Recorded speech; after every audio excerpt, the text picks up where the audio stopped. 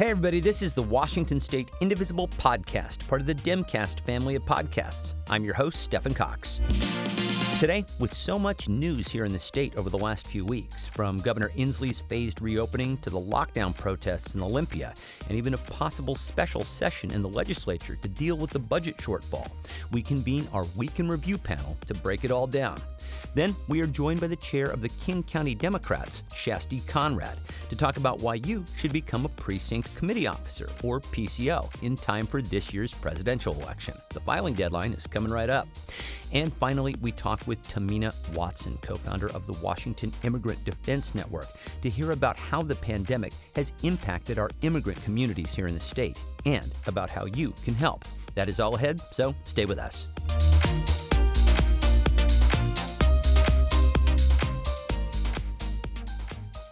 So before we jump into the show, I have a call to action for you, and it is a really important one.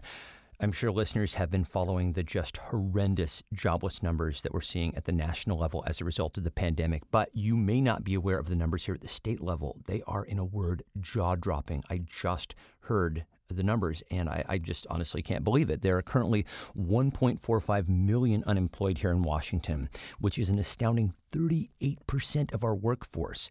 This represents a 2,501% increase year over year. Wow. So Congresswoman Pramila Jayapal is leading the charge to address this, and I'm urging all of us in Indivisible to support her Paycheck Guarantee Act. This one is really, really important, gang. So the money from the stimulus packages from the federal government so far has not really helped workers and small businesses. Jayapal's Paycheck Guarantee Act, we're just going to call it the PGA from here out, would do exactly that. It guarantees people's paychecks. It also prevents mass layoffs, and it keeps businesses stable until they can safely reopen. Also, as an added bonus, it bans stock buybacks. Remember those from 2008? It also protects collective bargaining, and it puts worker representatives on corporate boards. In other words, it does what government should do in a crisis like this, which is to put the needs of workers and small businesses above corporate interests. To be clear, this goes beyond extending unemployment benefits. This is an income guarantee.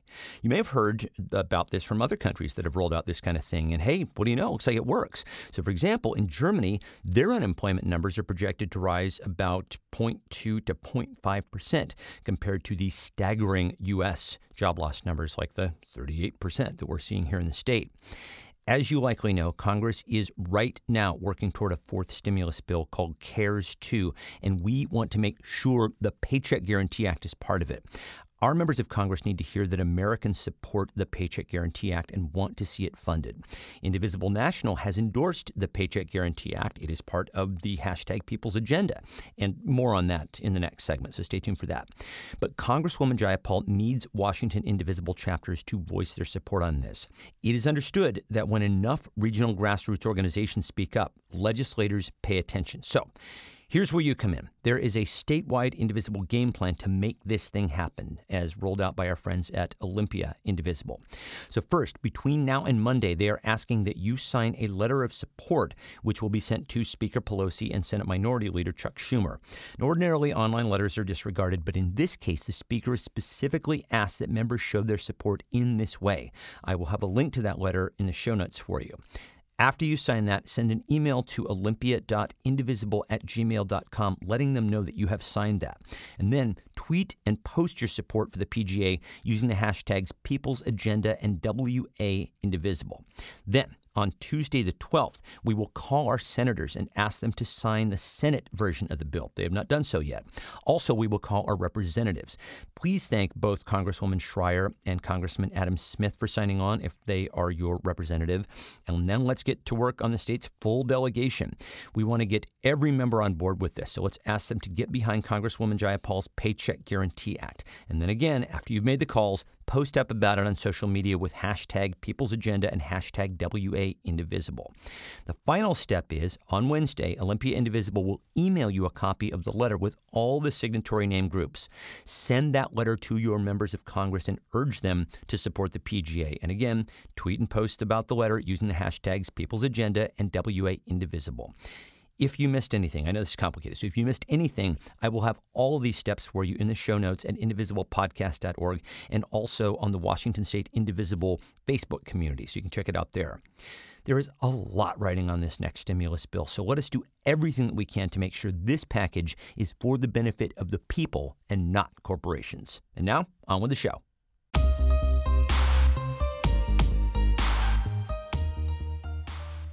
Over the last few weeks, there has been an avalanche of news here in the state, between the commencement of Governor Inslee's phased reopening of the economy to protests in Olympia against the stay-at-home order.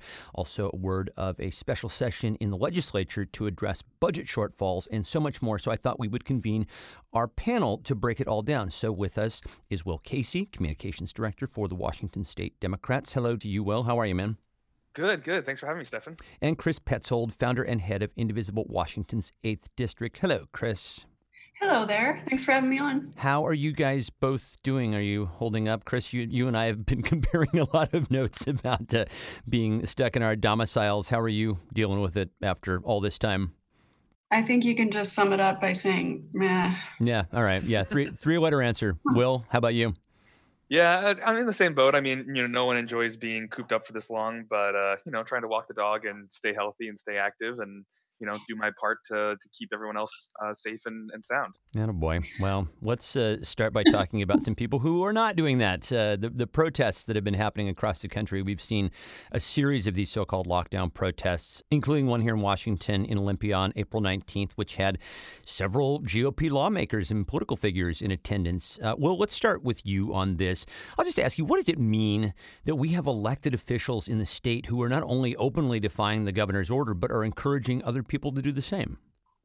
I mean, frankly, Stefan, honestly, it's dangerous. I mean, there's no two bones about it, right? Like, this is a virus where we have to be concerned about, each individual infection. The way that we're going to reopen this economy as safely as possible is only when we have a handle on, community transmission. And frankly, like, encouraging people to defy the order and gather. And as we saw in the news coverage of those protests, not with appropriate, face coverings or masks, and definitely not observing the social distancing.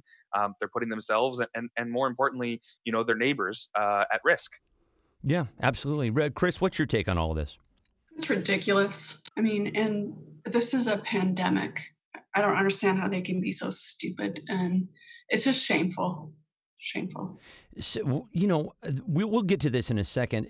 I think that there are legitimate concerns here, but what we're seeing from GOP leadership is, quite frankly, jaw-dropping. I will also mention that 7 GOP state lawmakers have just announced that they are filing suit against Inslee's stay-at-home order. Well, this suit isn't likely to really go anywhere. Why do we think they're doing it? This is just, another piece of their, tried and true playbook that they rolled out with the Tea Party movement, back in 2010. So, I mean, this is a playbook that we've seen before. And, as the saying goes, if you fool me once, shame on you. But if you fool me twice, shame on me. And I think that all of us, in democratic politics and also folks who are covering this in the media need to understand that this is not something that reflects, popular opinion. This is a fringe group that's being funded by some dark money groups, meaning we don't know who's giving the money to these organizations like Freedom Watch, that have some ties to none other than the family of President Trump's own Secretary of Education. So we've got a situation here where all they're trying to do is try to give this imprimatur of legitimacy to this nonsense objection by filing a piece of paperwork that's going to get the media to cover it as if there's some sort of good faith dispute here, when really, if you take a look at the lawsuit, it's just a regurgitation of right-wing talking points you could find on any sort of far-right Facebook group comment section. Yeah, so media attention. Where is state Republican leadership on all of this? What are J.T. Wilcox or GOP Chair Caleb Heimlich saying about all this? See, this is where I'm most frustrated and most disappointed here, Stefan, because this is the same set of leadership here that has been part and parcel of the far right strategy to discredit the nonpartisan experts who are giving this public health advice, as well as discrediting the legitimacy of any Democratic elected official's opinion in our public square with, a significant portion of the electorate here, right? I mean, this has been their playbook, is to basically say the only people you can trust are us. And now you have folks like JT Wilcox and Caleb Heimlich, who are maybe not parties to the lawsuit, but Wilcox said that it was a good thing that this order is going to be tested in court, like on the record, which is obnoxious because it's not a well-formed lawsuit. And you don't have to look any further than the attorneys who filed the suit to see the ties to the state Republican Party. David DeWolf is one of the two attorneys who signed the complaint, and he's a former state Supreme Court candidate who the state Republican Party spent over $80,000 in an independent expenditure supporting him in 2016. So it's really tacit approval. They're essentially signing off on this. Yes, make no mistake. This is the Republican Party's official position: is they would rather make or pull these kind of stunts in the media, endanger the health of their constituents, than come to the table and try and work with Democrats in Olympia to figure out a way that everyone's voice can be heard here. Because they have no platform. I mean, they have no other thing to do because what does the Republican Party even stand for anymore? I That's don't know. That's exactly right, Chris. I mean, their quote unquote plan is nothing more than just an opportunistic ploy to try and get sales tax and business tax cuts that are only going to help, the people who are actually owning these businesses, not the workers who are working there or the people who need to spend money to revive our economy. So, right in the middle of a pandemic, they're trying to push a plan that's going to dramatically worsen the funding crisis we're facing at the state government level right now, all because Moscow Mitch and his fellow Republican senators in D.C. Are playing into the president's rhetoric around bailing out blue states, which is just simply not true. Yeah, and you touched on this a little bit earlier about how these protests are astroturfed. Freedom Works, ALEC, we can kind of follow the money there. And I'm just wondering why. Is this a matter of billionaire interests just funding a push to turn the economy back on through state and national lawmakers so, they can keep being billionaires? Chris, what do you think? I think there's more to it than that. I think this is actually really sinister, and it's designed to sow discord and chaos in the country. A lot of these folks just want to bring the government down. So if if they can sow enough chaos, then that will happen. So I think it's actually really sinister, in addition to being about their greed. Right. Well, so, what do you think in terms of like the deep pockets who are funding these events? What is their interest in all of this?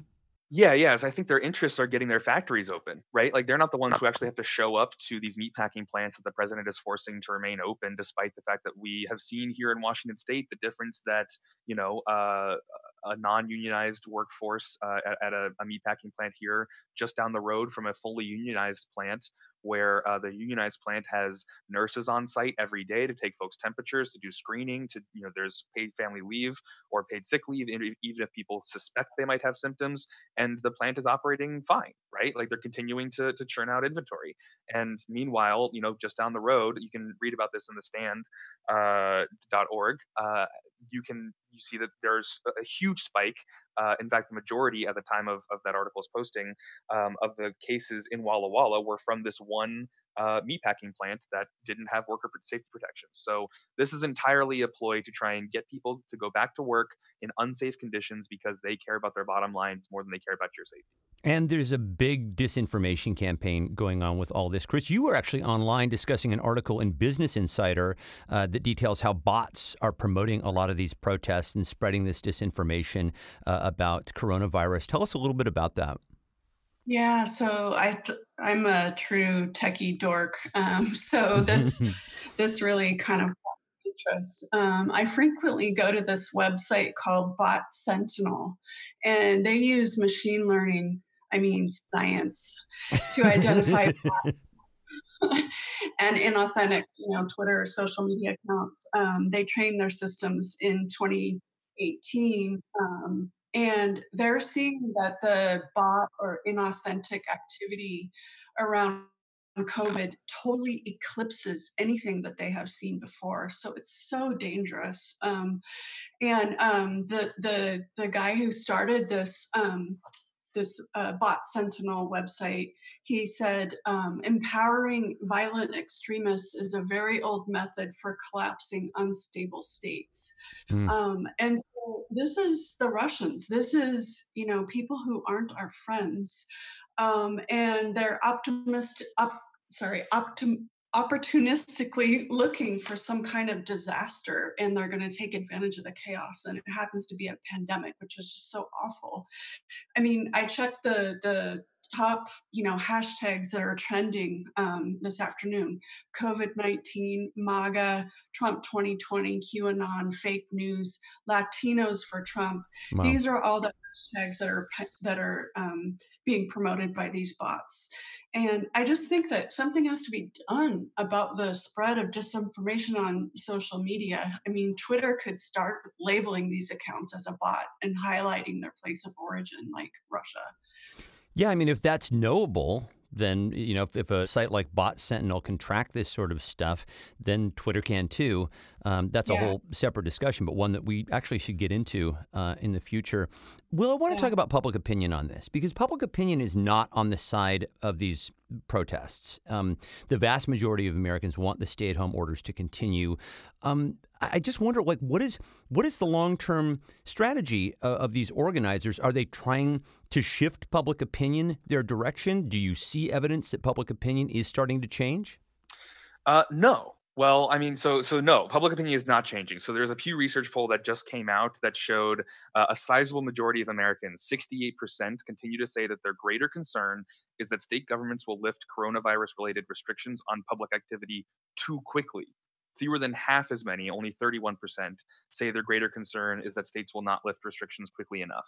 So this is the thing that their overall goal is that they want to try and force this false choice between an economic recovery and a public health recovery. When we know, as a matter of fact, that there can be no economic recovery until we have a public health recovery, right? Like, I don't know about you all, but I am not going to go get my hair cut if I think that I might be an asymptomatic, carrier of this disease. Well, I hate to break it to you, I don't have any hair to cut, man. So there I'm you not go. like you in that department. Or a beard trim in your case. There you go. Thank you. Yeah. So, I mean, and no one's going to want to go to a concert. No one's going to want to go to a sporting event. No one's going to want to go to any of these types of large gatherings if we don't have assurances that we have the testing supplies that we need, that our hospitals have the capacity that they need, and that the federal government has finally gotten off its ass and given us the personal protective equipment that our healthcare workers need to do their jobs safely.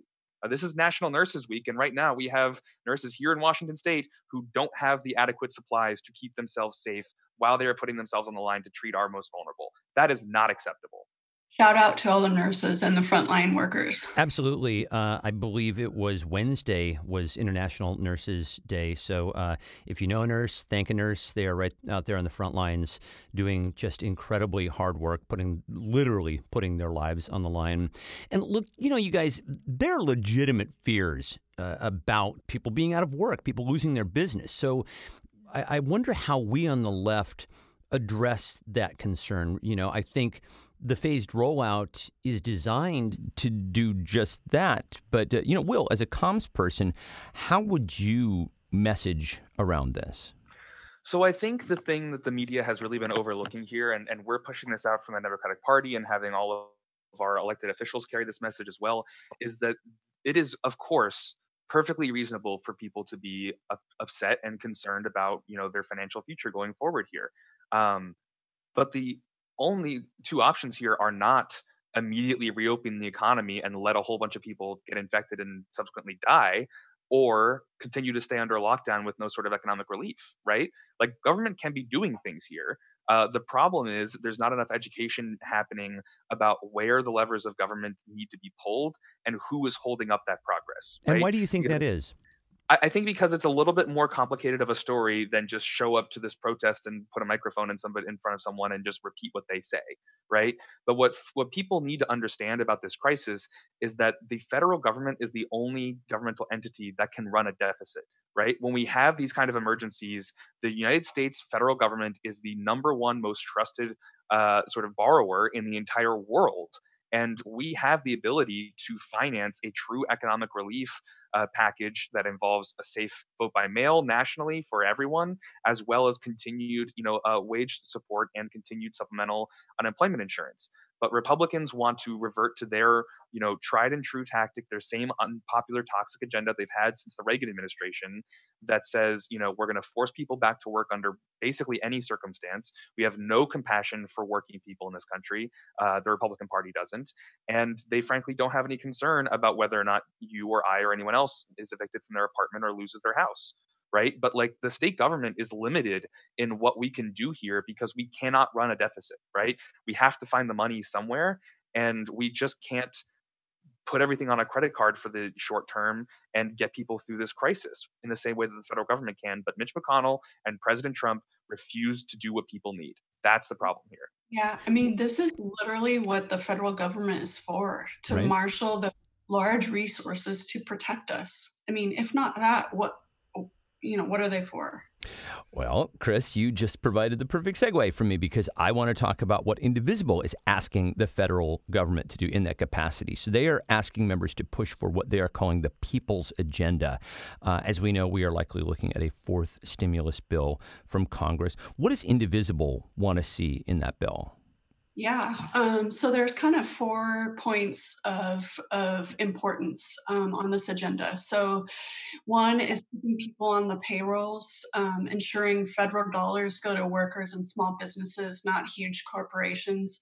I just want to shout out to my own representative, Kim Schreier, who sent an email today saying that we're not going to bail out corporations. Here. Yeah, just saw that. That's awesome. Amazing.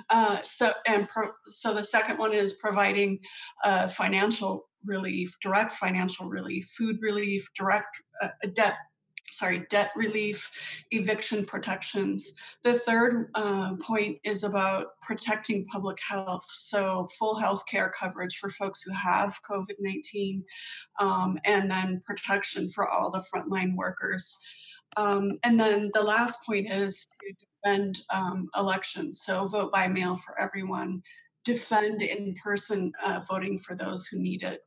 All of these points, it's so basic. All of this will help our country rebound faster. I don't understand why we're even fighting about this. So folks can find more information about this on the peoplesagendapledge.org. Cool. I will have that for people in the show notes at indivisiblepodcast.org. And, before we move on from this, I want to ask both of your opinions about, in particular, the verbiage around vote by mail. How hard do you think Democrats should push for this to make it an ironclad part of the next stimulus bill? What are your thoughts? I mean, I know that one of our members, Congresswoman Del Bene, is fighting for specifically $500 million in immediate aid in order to help states make the transition to vote by mail. And I think after what we saw in Wisconsin compared to, the record turnout that we saw here in Washington State for our presidential primary, even right at the beginning of sort of the coronavirus outbreak, shows you all that you need to know about how important vote by mail is for this November's election. People will come out to reject this president, right? Like Right. that is a foregone conclusion. We are going to do the work. We're going to make the phone calls. If you haven't gotten plugged in to start volunteering yet, head to wa-democrats.org and join us. We are going to make sure that we drown the Republicans in volunteering and phone calls and door knocks once we can finally get back out talking to our neighbors. But the only question is whether or not people are going to have to sacrifice their health to make that happen. Right. And that's just a choice that no one should have to make. Our chair, Tina Pawlowski, had a great op-ed in Crosscut this week, sort of about all of the different ways that Washington's Democrats in the state legislature here have increased access to the ballot and at a minimum paid postage on all ballots, nationwide. It needs to be something that the rest of the country follows our example on. Yeah. Chris, I suspect I know what you're going to say, but vote by mail has to be in the next stimulus package. Make or break. Democrats should really go to the mat for this. Yeah.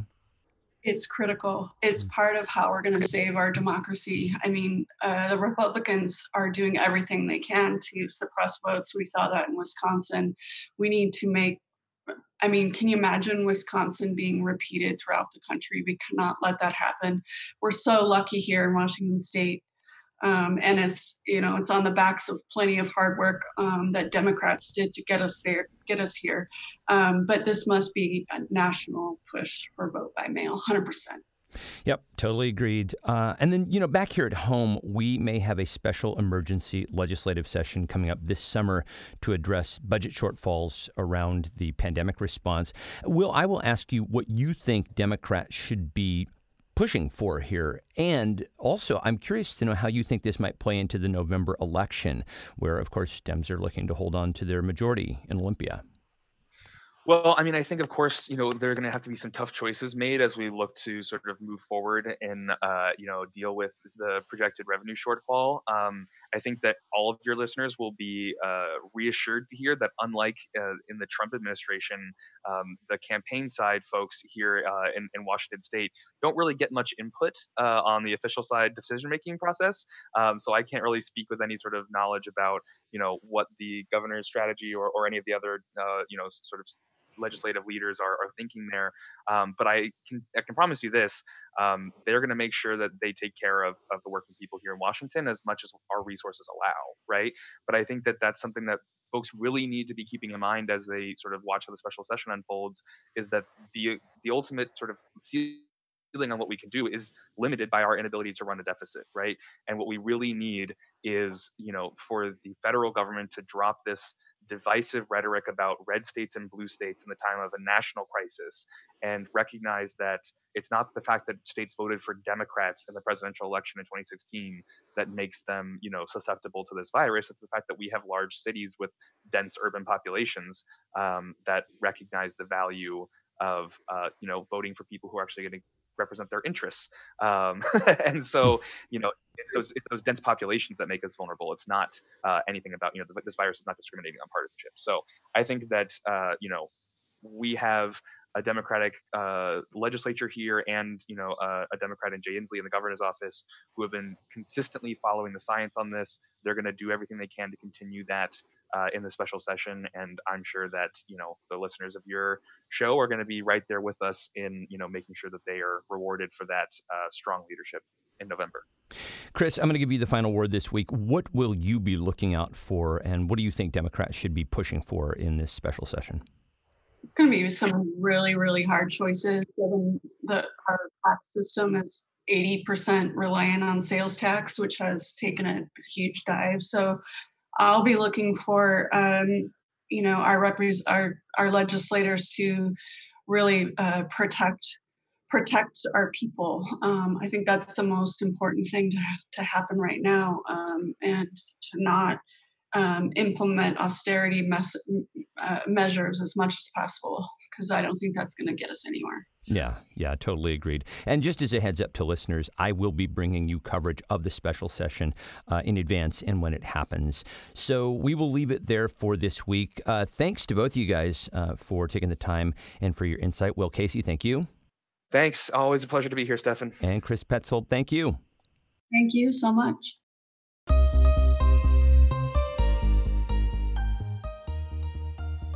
Precinct committee officers, or PCOs, are the backbone of the Democratic Party here in Washington, and right now is your chance to become one. We have discussed PCOs on past shows, but it is time for a refresher because the filing deadline is coming up, and so joining us to discuss this is Chair of the King County Democrats, our friend Shasti Conrad. Hello, Shasti. Hi, Stefan. How are you? I'm doing okay. I'll ask you, how are you doing? Hanging in there. We were just talking about it's such a strange feeling to, just be in one place, but we're healthy and happy over here. Well, good. Well, so let's talk about PCOs and just kind of refresh people on what a PCO does and particularly why the position is important. Yes. So precinct committee officers, as you said, are the real backbone of the Democratic Party. They make up the voting base for the Democratic Party. They also are our key organizers, which, I see as the main job of the party is to make sure that folks are getting registered to vote, and then also that they are turning out to vote in the primary and in the general elections. And so PCOs are elected every 2 years. And we are on that deadline. Next week is filing week, and we are looking to really make sure that we get as diverse a pool as we can to make sure that the party is fully reflective of King County. A precinct is sort of a subdivision of a legislative district, and what a precinct committee officer really does is they go out and meet all of the voters, especially the Democratic voters, in their precinct and encourage them to get registered and vote, right? Exactly. Yep. So precinct, I kind of consider them like neighborhood captains. So, precinct is a small subset within a legislative district, and it's normally could be depending on what part of the county you're in, but it could be about 150 maybe doors of it's your neighbors. And yes, the job really is, getting to know your neighbors and getting to, getting there to build up those relationships to encourage them to participate, in our electoral process and voting. I read a number recently that I thought was very interesting. A PCO's participation in an election can make the difference of 5 percentage points in terms of turnout. Is that true? Yes. So we looked at our data from just last year, from the 2019 election. And what we found is that in precincts that had a PCO, there was an increase on average of 5 percentage points higher turnout, Wow. and versus precincts that didn't have a PCO. And that makes a difference. What we found is if we had just increased by 10% of our precinct committee officers, that would have resulted in more than 20,000 people voting. And for sort of scale, I often say, especially in King County, we have to be the progressive edge for the rest of the state. And I-1000, which was the affirmative action initiative, Yeah. that was passed in the state legislature, put back on the ballot this past November. If we had more PCOs, we would have had enough to pass I-1000. And so it really matters. It really does make a big difference. I would love to talk about, in addition to that, which I think is reason enough to become a PCO, I would love to talk about some of the benefits, other benefits of becoming a PCO. For one thing, you have a say in the party's platform, right? Yes, you do. You get to choose the leadership. So elected PCOs are the ones who are they elected me. So as chair, the PCOs were the ones who elected myself and the rest of the leadership team. And then also in the legislative district, you get to vote on who your chairs are for the legislative districts. And then yes, you get to be a part of the platform and making sure that the policies that you care about, the issues that you care about are part of the work that we're doing. Also, really important to note, and we just saw this past weekend up in the 38th legislative district, which is up in Snohomish County. PCOs, if there is an appointment to the state legislature, it's PCOs who vote on it. So there was Representative or Senator John McCoy up in the 38th retired, and that triggered an appointment process. There were 44 PCOs who were available to participate in the vote. And those 44 PCOs were the ones who determined that the state rep, June Robinson, would be appointed to the state Senate. And then also that there were 3 candidates for the state rep seat to fill June Robinson's seat. And the PCOs were the ones who got to select who would get to go to the state legislature. So it's a very important role that has some real responsibilities, and it makes a difference in who's getting to participate and be at the table. Yep. For elections. Super important. And also, I think it's worth noting that if you are interested in running for higher office, a lot of people kind of get their feet wet being PCOs. So it can be a great launch pad as well. I would love for you to talk about the need, particularly the vacancies. I was sort of surprised by the lack of PCOs. How many precincts in King County and how many have PCOs right now? Yeah, so there's just a little over 2,600 precincts in King County, and we currently have only about 45% of them filled. We have a little over 1,100. How can you find out if your precinct is in need of a PCO? So we have developed a tool at kingcountydems.org, kcdems.org. You can go to kcdems.org/PCO. Okay. And in there, there's a tool where you can put in your address, and then it'll pull up to see whether or not your precinct has a PCO. And then if it doesn't, there is a link to file, like pledge to file. And then we will send you the information, exactly how to register. And it's pretty cool. You will get to be on the ballot. So for the August primary, if there is more than one person that applies to be a PCO, that files to be a PCO in your precinct, then you get to be a part of your first election. As you said, a lot of our elected officials have actually said that that was their first elected role, their first time that their name was on the ballot.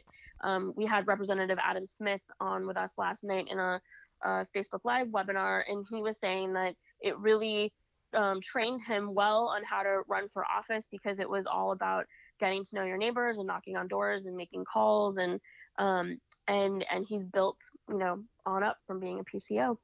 Wow. So there you go. You can go from PCO to the chair of the Armed Services Committee. How about that? Yeah. Seriously. I mean, that's the trajectory there.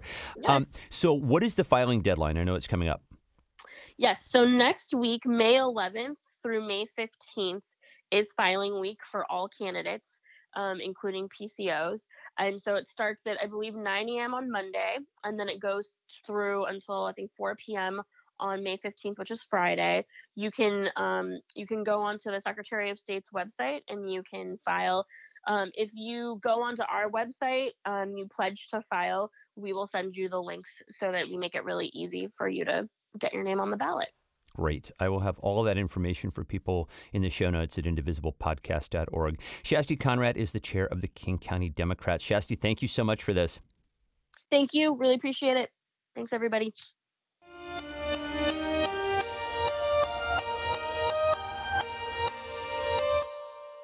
While the coronavirus pandemic has been hard on all of us, it has been especially cruel to our immigrant community here in the United States.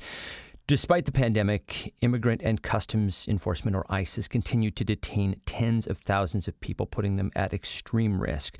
To discuss this situation and to talk about how people can help, I thought we would check in with our friend Tamina Watson.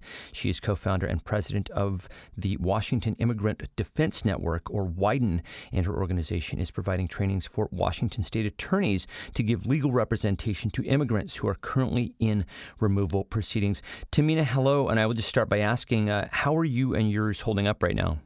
Well, Stefan, thank you so much for having me on the show. I really appreciate it. Considering everything that's going on, I consider myself lucky and I'm doing okay. The lifestyle has changed somewhat, where now I'm not only lawyer and wife and mom, I'm a teacher, cleaner, slave, all of those things. And so, managing to get through one day at a time. Well, all you parents are heroes in my book, particularly people who are also balancing very, very busy careers as you are. I will ask you a question that I know has been on my mind, and I think has been on the mind of many of my listeners, and that is, how is COVID impacting the immigrant community generally here in the state? And then specifically, how is it impacting detainees? It's an extraordinary time. And when you look at the immigrant community, there are different pockets of immigrant communities, if you like, and they're all being affected in different ways. COVID-19 has brought challenges that are absolutely unprecedented. And so if you think about people who are visiting the U.S. or on work visas, let's take visitors, they can't even leave the country. Right. A lot of people have not been able to get on their planes, their flights have been canceled, their countries where they live have been closed, so they can't go back. So we've seen some very interesting issues at our office surrounding that. And so anybody who's listening that has friends and family visiting from different countries staying with you that can't leave, you do need to take measures about that, their statuses, and that's very important. People who are on work visas have different issues that they face. If you are on a work visa, you need to continue to work. Otherwise, you are not in legal status anymore. But with COVID-19, we are seeing the onset of a recession. And now a lot of people are being laid off. And while some people have a little bit of leeway to stay, a lot of people don't. And so those are also bringing different types of issues into the fold. People who have to file cases or respond to questions, they are being given a limited leeway from USCIS, where they have a 60-day window to play with to respond to whatever questions they have to give. But detainees have a different story altogether. Now, there are cases in the courtroom that are non-detained, and a lot of them are detained. And I'm going to talk about court cases first, and then I'm going to talk about detainees in general. Okay. The cases that are in court that are for people who are not detained, those cases are being postponed for the moment. And if you think about the backlog that we already see for immigration court, this COVID-19 backlog will really add at the back of that, if that makes sense. And we don't know what's going to happen with this delayed backlog in the immigration court system as a whole. With detained cases, those cases are still going on, but there are, challenges with that. People are filing motions and so forth, and it's happening, not in person. With detainees in general, if you look around the country and the people that are in detention centers, there's a huge concern about them. Yeah. If you think about us, where we have the privilege of being at home and keeping our social distancing, people in detention centers and prisons in general just don't have that luxury. And there is a lot of concern about what is going to happen when COVID-19 spreads within these detention centers. And while the detainees are, contained, the people that are actually serving them, the ICE officers or whoever, a lot of them have been tested and found to have COVID-19. So it's spreading not necessarily from inside, it's going from outside to inside. And so there are a lot of cases going on, litigation going on with detention centers. Our very own local Northwest Immigrants' Rights Project has filed several cases for detainees that they represent. And only recently they were able to get just one of them out. But the courts have not been able to allow a generic sort of release of immigrant detainees. Around the country, there are a lot of these litigation cases going on, and, we have to watch this space.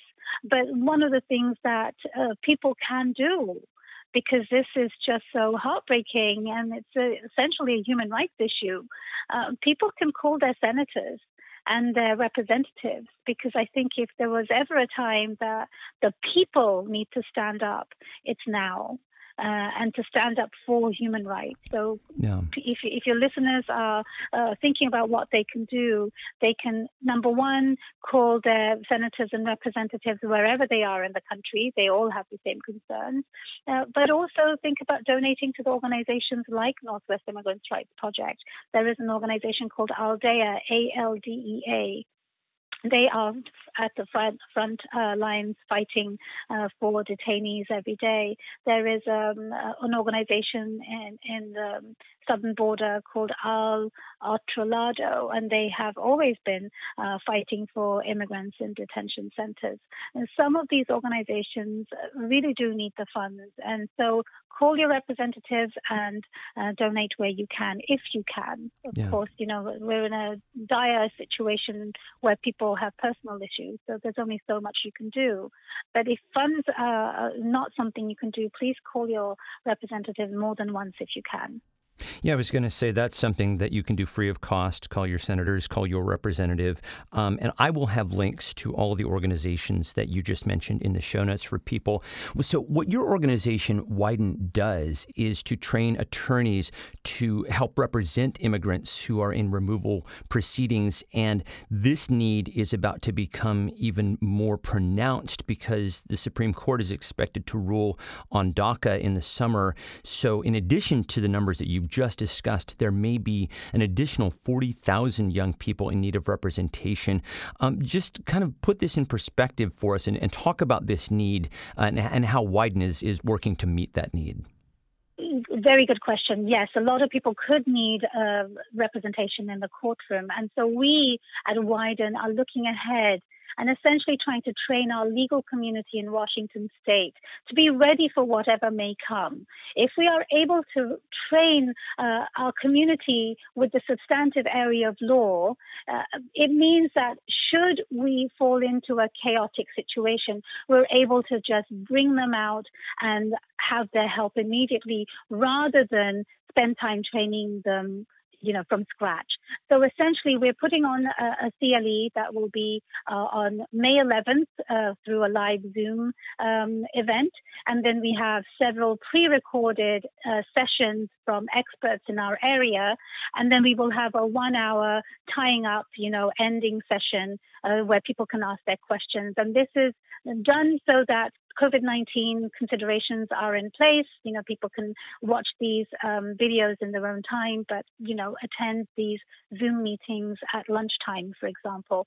And we're essentially trying to prepare. Preparing is everything when we know something is coming, even if we don't know what it will look like. And so just to be clear, you are taking people, attorneys who don't specialize in immigration and giving them the tools that they need to be able to help assist in these cases, correct? That's correct. And you do not have to speak Spanish or other languages? No, it's a bonus if you do, but you do not have to. Can you give me just very briefly, I know that these trainings have resulted in a pretty solid success rate in the past, and I know these things are very relative because, of course, the cases are not largely one deportation cases, but Wyden certainly helps. Having representation certainly helps. Can you just give us a little bit of the numbers surrounding this? So when somebody has representation, their chances of success go up exponentially. There are reports that these success rates go up by 11 times, actually. And all of our cases, because we have experienced lawyers on our team who supervise the pro bono lawyers, we have an excellent group of people who do these representations. And in all of the cases that we've had in our short history, we've had over 50% success rate in the number of cases that we've had. That is just tremendous. And I will just ask, and you alluded to this earlier in terms of the trainings, but in terms of representation for these cases, do you need to be there in person in regards to concerns with COVID? A trial does require in-person representation, but these preparations don't have to be in person. Our teams have worked in different ways. Some have gone to court, some have not. The immigration lawyer has to go to court. There's no question about it. But the pro bono lawyers, some have and some have not. And given what COVID-19 will look like in the coming months, we don't even know how the court system is going to look like. Right. So what I will ask people to do is please take the training. The training is going to be only $55 for 7 CLE credits, which is a lot of credits for almost free. And the idea is that we just want to train you. And the best case scenario is you get training and you get the credits and, you've got them. And the worst case scenario is that you are able to step up and help the community at a time when they're really going to need the assistance. But COVID-19 will have a place in this, whether, ICE will go out and do anything. We have to watch the space. But what we can do as lawyers is be prepared. Where can people learn more about how to sign up for the trainings? They can go to 2 places.